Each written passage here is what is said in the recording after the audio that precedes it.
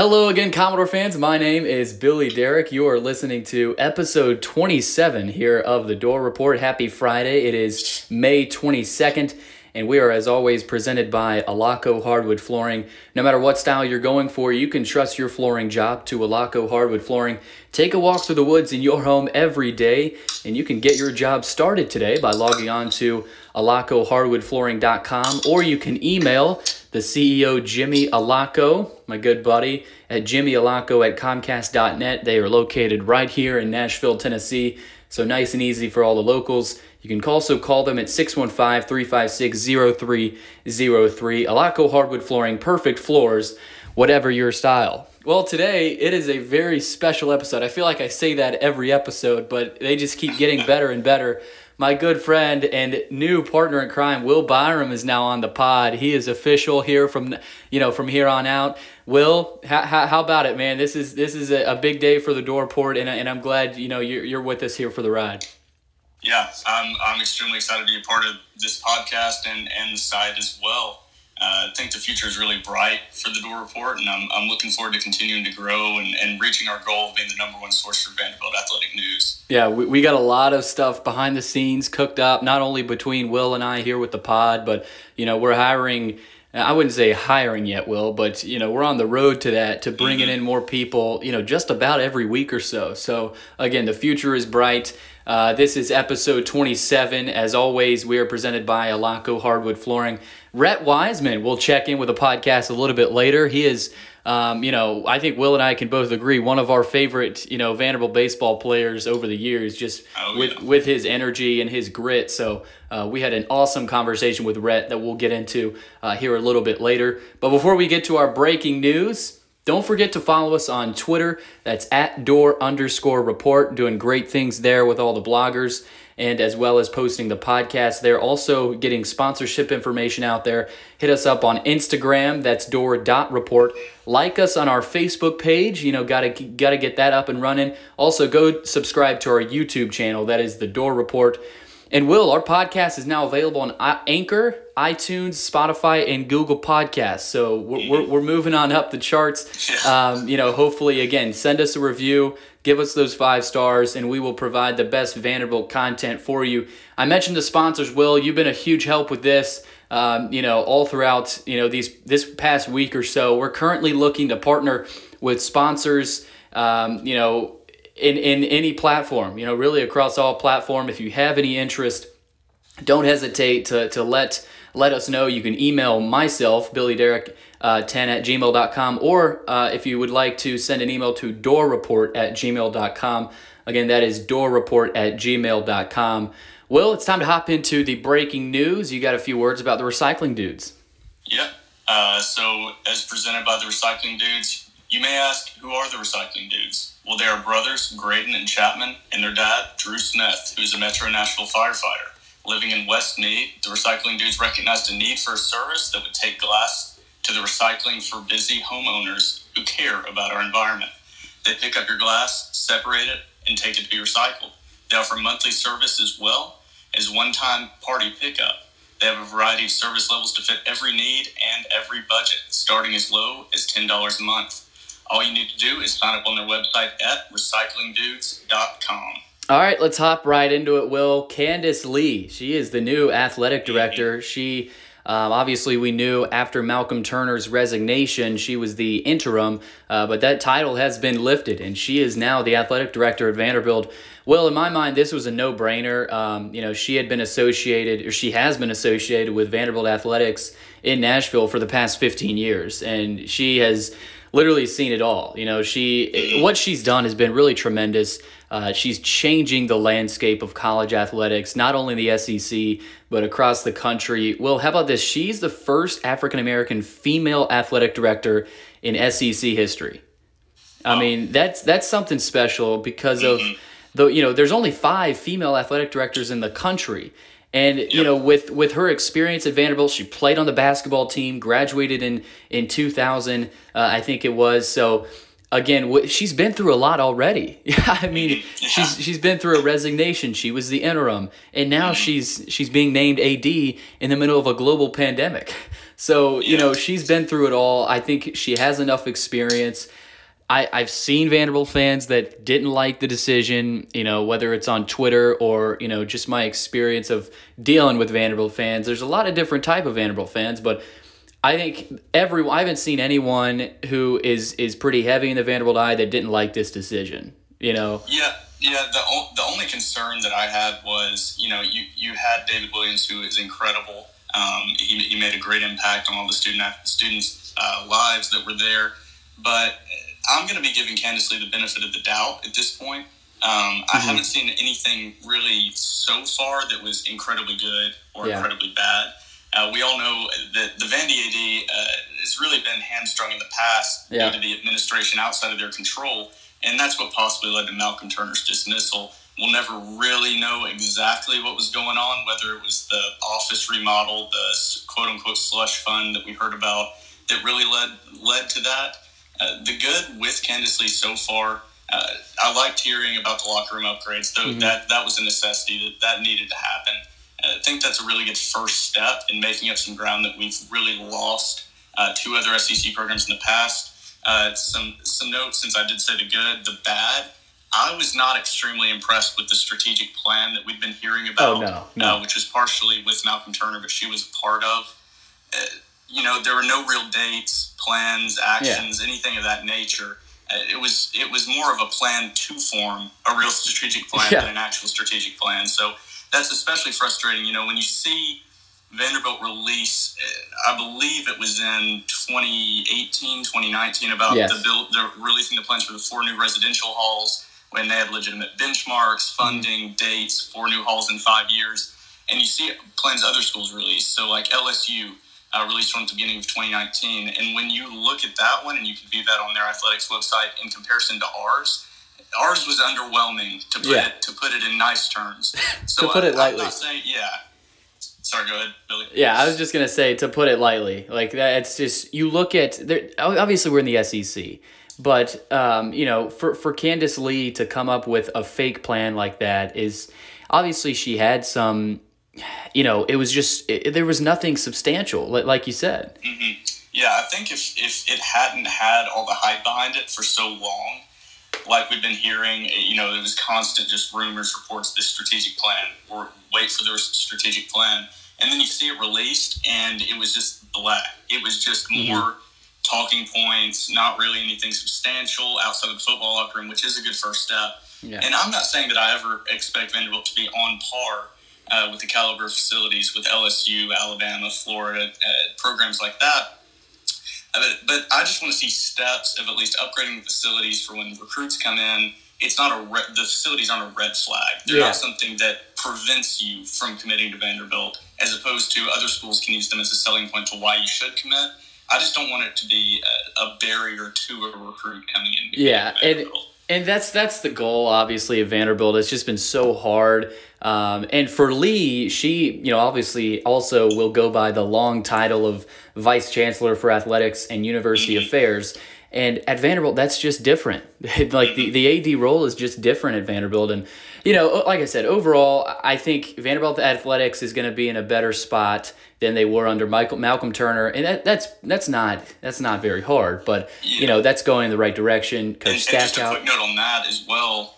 Something that's a little bit different with Vanderbilt being the only private university is these other schools are required to release their budgets, where the money's going, because they are public universities, public information.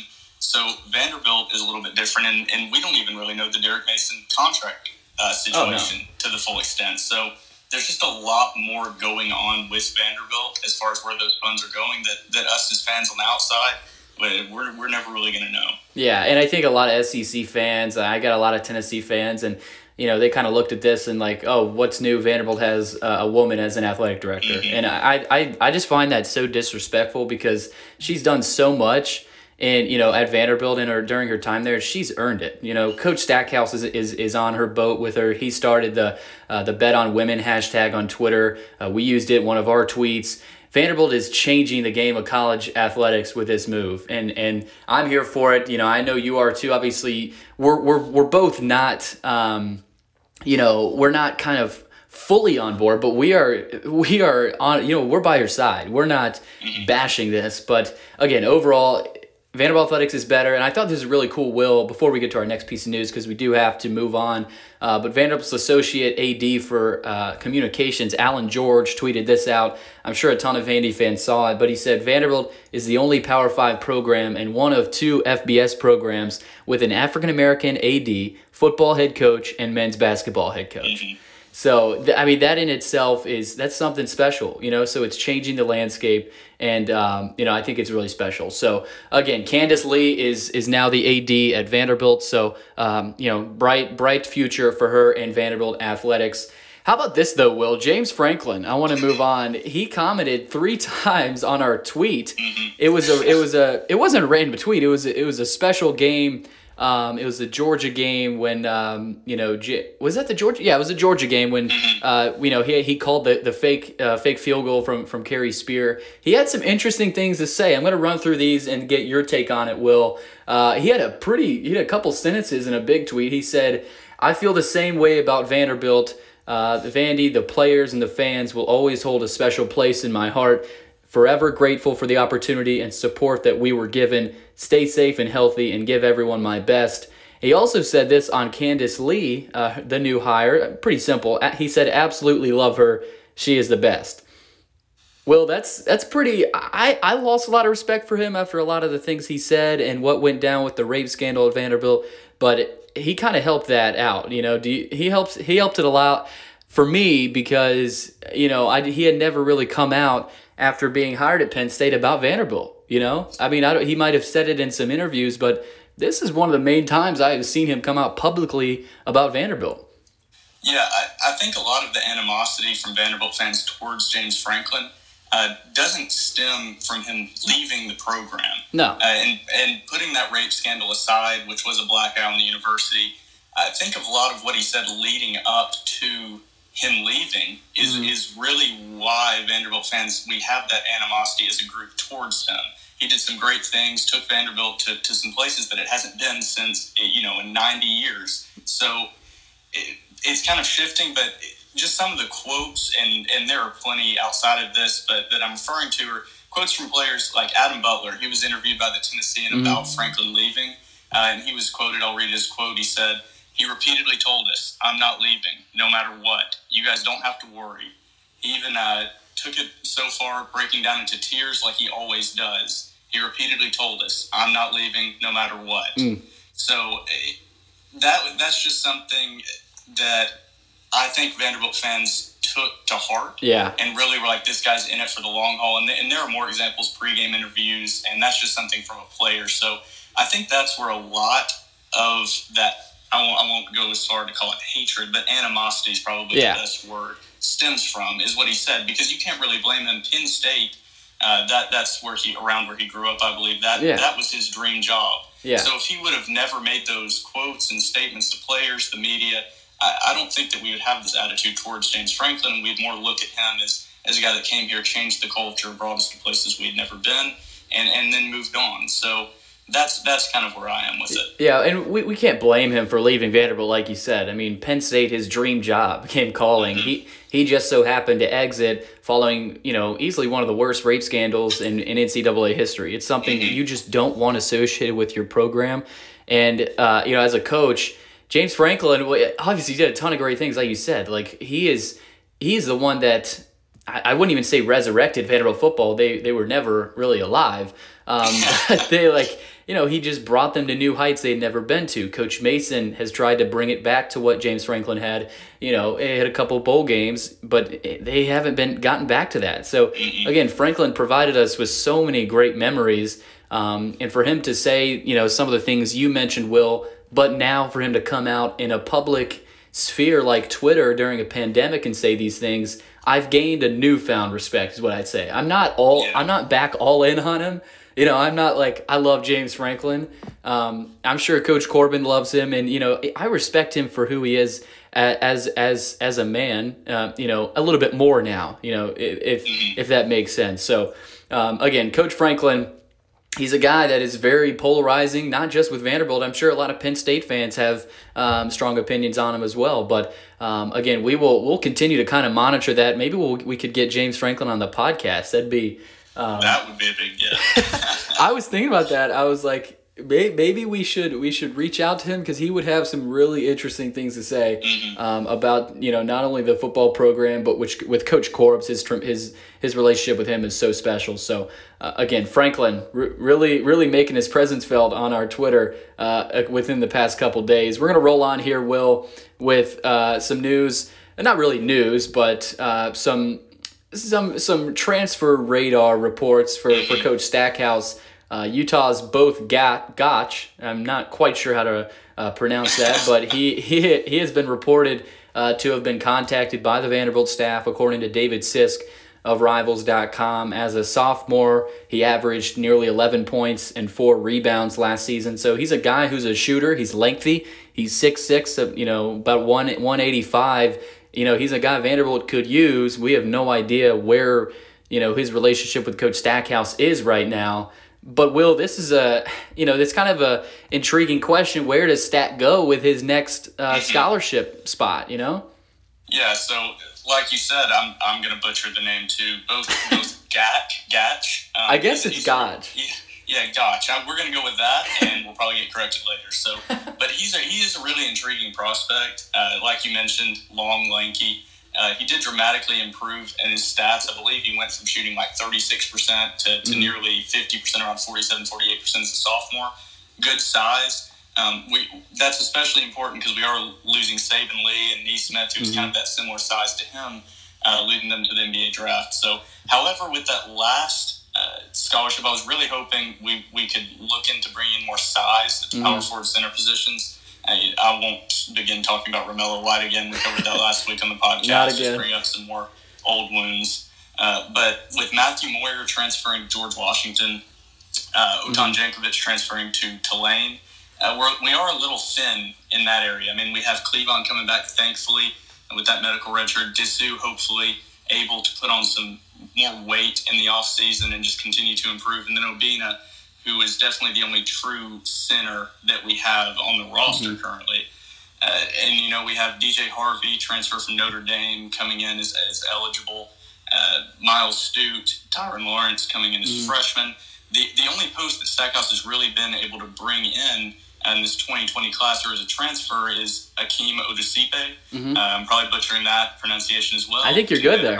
Yeah, can Vanderbilt kind of get some guys with some easier names to pronounce, but he's a 3-star center from Knoxville, so he's not exactly coming in as 5'4". He's probably going to be a guy that needs more development. Yeah, he's a project. Yeah, so we're kind of thin in that area, and it concerns me with the history of Vanderbilt in the past couple of years with injury situation.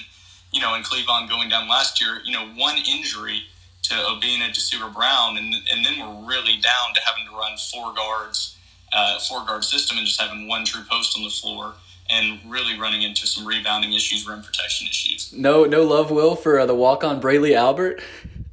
No, he's there's love there for him. I'm kidding. Into a role, but he's not exactly he's not 6'10" center going to be pulling too many boards. So he did a great job as a walk-in stepping into the role. Yeah, I was pulling your strings there, but I mean, I really hope Stackhouse doesn't give it to him. With all due respect, he started a few games last season, but I personally wouldn't go that route because it just doesn't seem like the best bang for your buck type of deal. Like he had some time. We'll give it to him, but that was where Stackhouse was in the season. He lost his two best players, arguably Cleavon and Aaron, and you're forced to go with a walk-on in your starting lineup, and that's probably not where Stackhouse will go.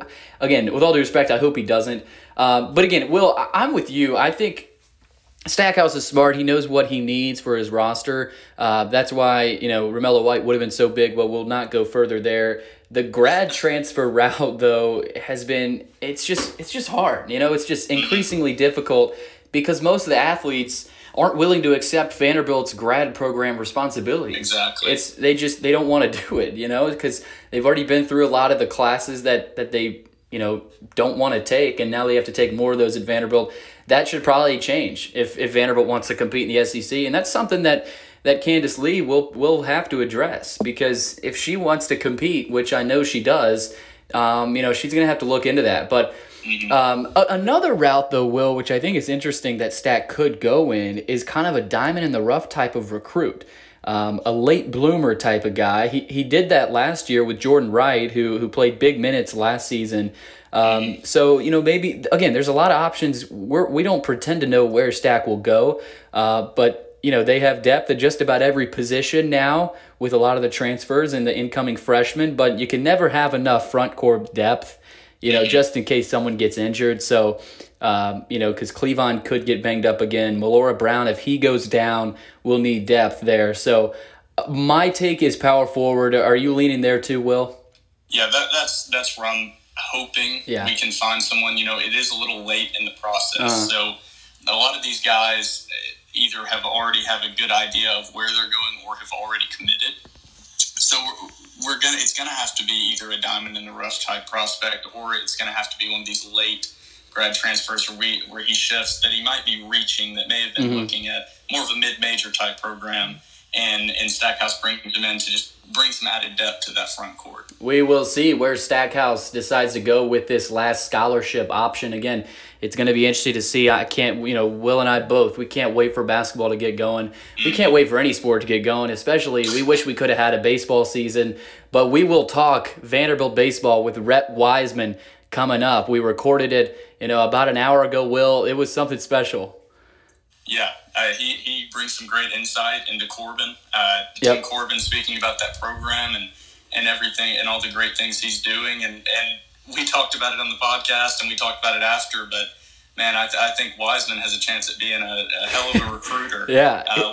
Later, he has me sold on I want to commit and suit up for the Commodores. So he can definitely sell that program. Yeah, I know my little brothers do, so they they would probably love to meet him. But again, stay tuned for Rhett Wiseman. He is coming right up as we roll on here with episode number 27.